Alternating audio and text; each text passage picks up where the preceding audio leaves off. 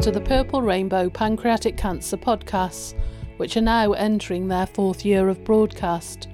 Who would have thought that when Seth died in 2014, all these years later we would be making a podcast in his memory? It's a really exciting time for Charlotte and me. We've been recording 30 podcasts, one for each day in November, as part of Pancreatic Cancer Awareness Month.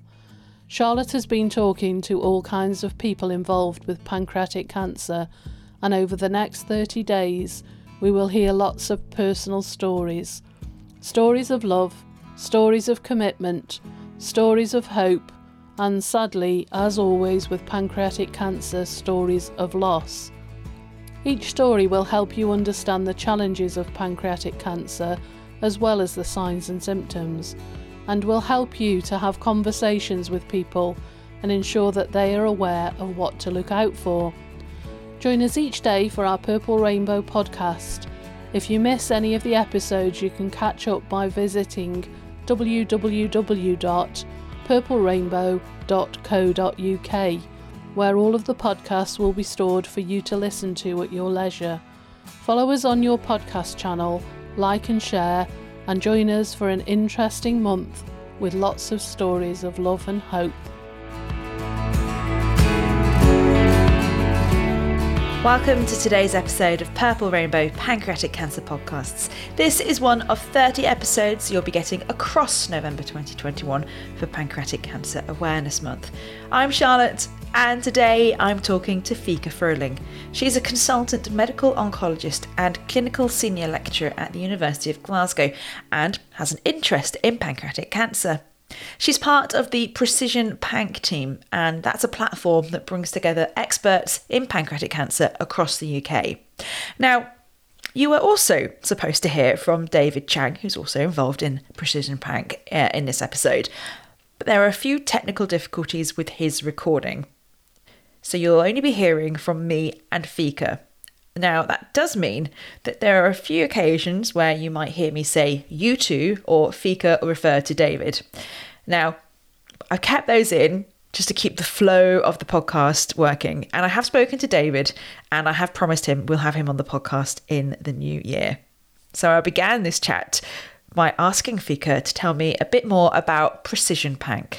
It's really a platform to link the basic science with the clinic and have this ongoing learning loop where you try to understand the disease and thereby find novel treatments, and then at the same time make your clinical observations in the clinical trial setting.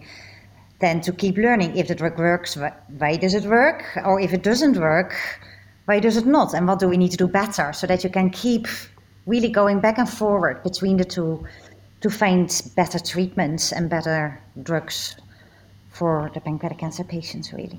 So how did you guys get involved in this? I've studied pancreatic cancer basically since I finished medical school, when I started my PhD research. And then that was actually back at the time in 2010. And then it's actually, then over the years you started to get all the precision medicine initiatives. And I think in many cancer types you saw the changes that molecular profiling made in different tumor types. But yet in pancreatic cancer, this was challenging. It's because of all the lack of certain changes that we can target with different drugs. And then really the Precision Panc platform brought together the community in the UK. And that's what David describes what happens in 2015 or maybe a lot before, really to see how can we kind of all come together in the pancreatic cancer community to bridge the challenges. Because I think in pancreatic cancer specifically, there are different aspects involved and some of the subgroups are very small. So therefore you need like a platform and you need a consortium like Precision Panc to make improvements and discovery. So I think for me it was like almost a logical transition, and it's been the interest to study this disease from very early in my career, and with the aim to find better treatments for this cancer that continues to be so deadly, really. And I think as a clinician scientist, to me, it is also the importance to have both areas where you have the clinic and also the research to understand the biology of the cancer. So I think that's for me how things started. For me, what is the excitement? So, for example, my PhD research, which was at Barts Cancer Institute, that has been translated into a clinical trial. So that focused on the active metabolite of vitamin A as a novel treatment for pancreas cancer. And initially that was work all done in cell lines and in the laboratory and also mouse models. And then together with the team at Barts and Professor Kocher, we worked to get this into a clinical trial. And now that's also becoming part of the Precision Panc platform. So it really is exciting to see how you can basically start by a deep understanding in the biology of pancreas cancer, then come up with a very basically scientifically driven or treatment proposal to set up this clinical study for which you have a good rationale to evaluate. And then keep this ongoing learning loop to then again take the patient samples, take them back to the laboratory again to keep learning. So it's that's why I say it's kind of then brings it all together, that it's an ongoing learning loop in that sense. What is it that, inspires you to keep going every day when you're looking at statistics and stuff that we see all the time, when it feels like we're up against an uphill battle that's not getting can't even see the top, let alone think about getting there? We need to do better. And I think that to me is like a main drive. And I think as David says, clinical trials are, I think it's the hope. It gives hope to say, okay, we can find better treatments. For patients themselves, I think there is also a large altruism indeed, because I think it's the chances it will help the patients themselves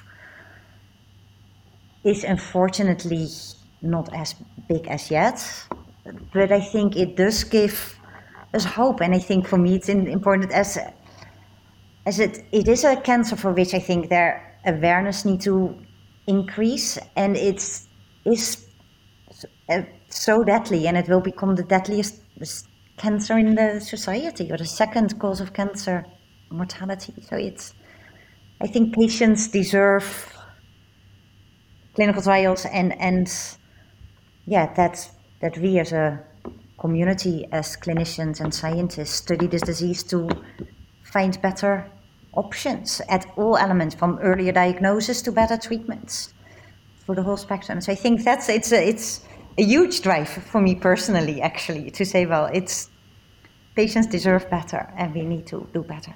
Yeah.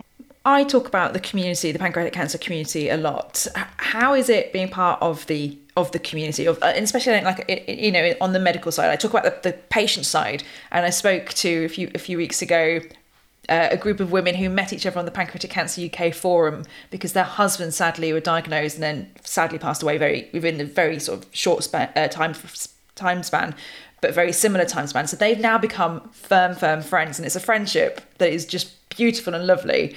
And so they've got their little community. How is it? Is there an other side, a flip side, like the researcher community, the medical side of it community as well? And how does that work?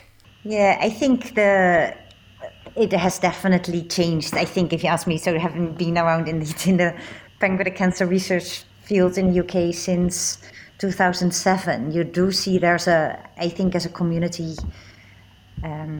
it's become more cohesive, I think, or more, and through different mechanisms. I think Precision Panc is an important unifier, but there are other initiatives, and I think the charities as well, I think all the different pancreatic cancer charities, I think they also help in bringing together all the pancreatic cancer scientists and clinicians.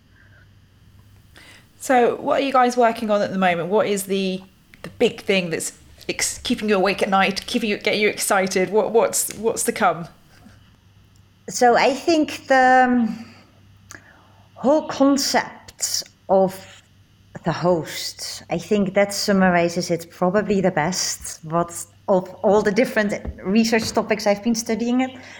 But I think I've studied different aspects of pancreas cancer, and what brings it all together for me is now putting it in the context of the whole human body, where we see a 2 centimeter cancer in one patient behaves completely different in a 2 centimeter cancer in another patient. Whereas actually, if you just look at all the CT scans or at even under the microscope, they look the same. And it's really to say, how can we learn basically the evolution from the cancer and the host, to say it's a co-evolution system where the cancer and the host, they evolve in this together, and to tease out those mechanisms, to say how does it happen, that's what really is driving me. And I think that's how we can also find better treatments to basically maybe strengthen the host or work on boosting like the immune system or your other mechanisms, to say, oh, what can we do to strengthen the host also to fight the pancreas cancer safe from within the patient's body, if you like. That's what's driving me at the moment. I feel very privileged to be able to work in both, that you can say, because I didn't even touch it, I also work as a medical oncologist, but yeah, that's kind of... so just do that as well. No, but it is, I think it's, you see the patients and then to basically look after the patients, guide them through their treatment, and then at the same time go back to the laboratory or the clinical side of research. So in the laboratory you did the whole tumor-host interaction, but then also at the clinical side work on the setup of different clinical trials. It's a privilege to work on all those fields, and that you can basically really see the patients, guide them through the treatments, and at the same time work in the lab and clinical research fields to set up different clinical trials and studies for the patients. So I think research makes a difference, and I think we've made observations decades ago that cancer is a wound that does not heal. And I think pancreas cancer is also a prime example of that, where you see this. And so yeah, research will make a difference. So we've seen it with other cancer types, as David says. I think we're lagging behind in pancreas cancer, but it will come. Thank you so much to Fika and, of course, David, who both gave up their time to speak to me. And I promise we will get David on soon with no gremlins, so that you can actually hear what he has to say. And of course, thank you for listening. Please remember to share this podcast, leave us a review and a rating, because we're here every day in November raising awareness of pancreatic cancer. You can find out more at purplerainbow.co.uk. And I'll be back with a new episode tomorrow.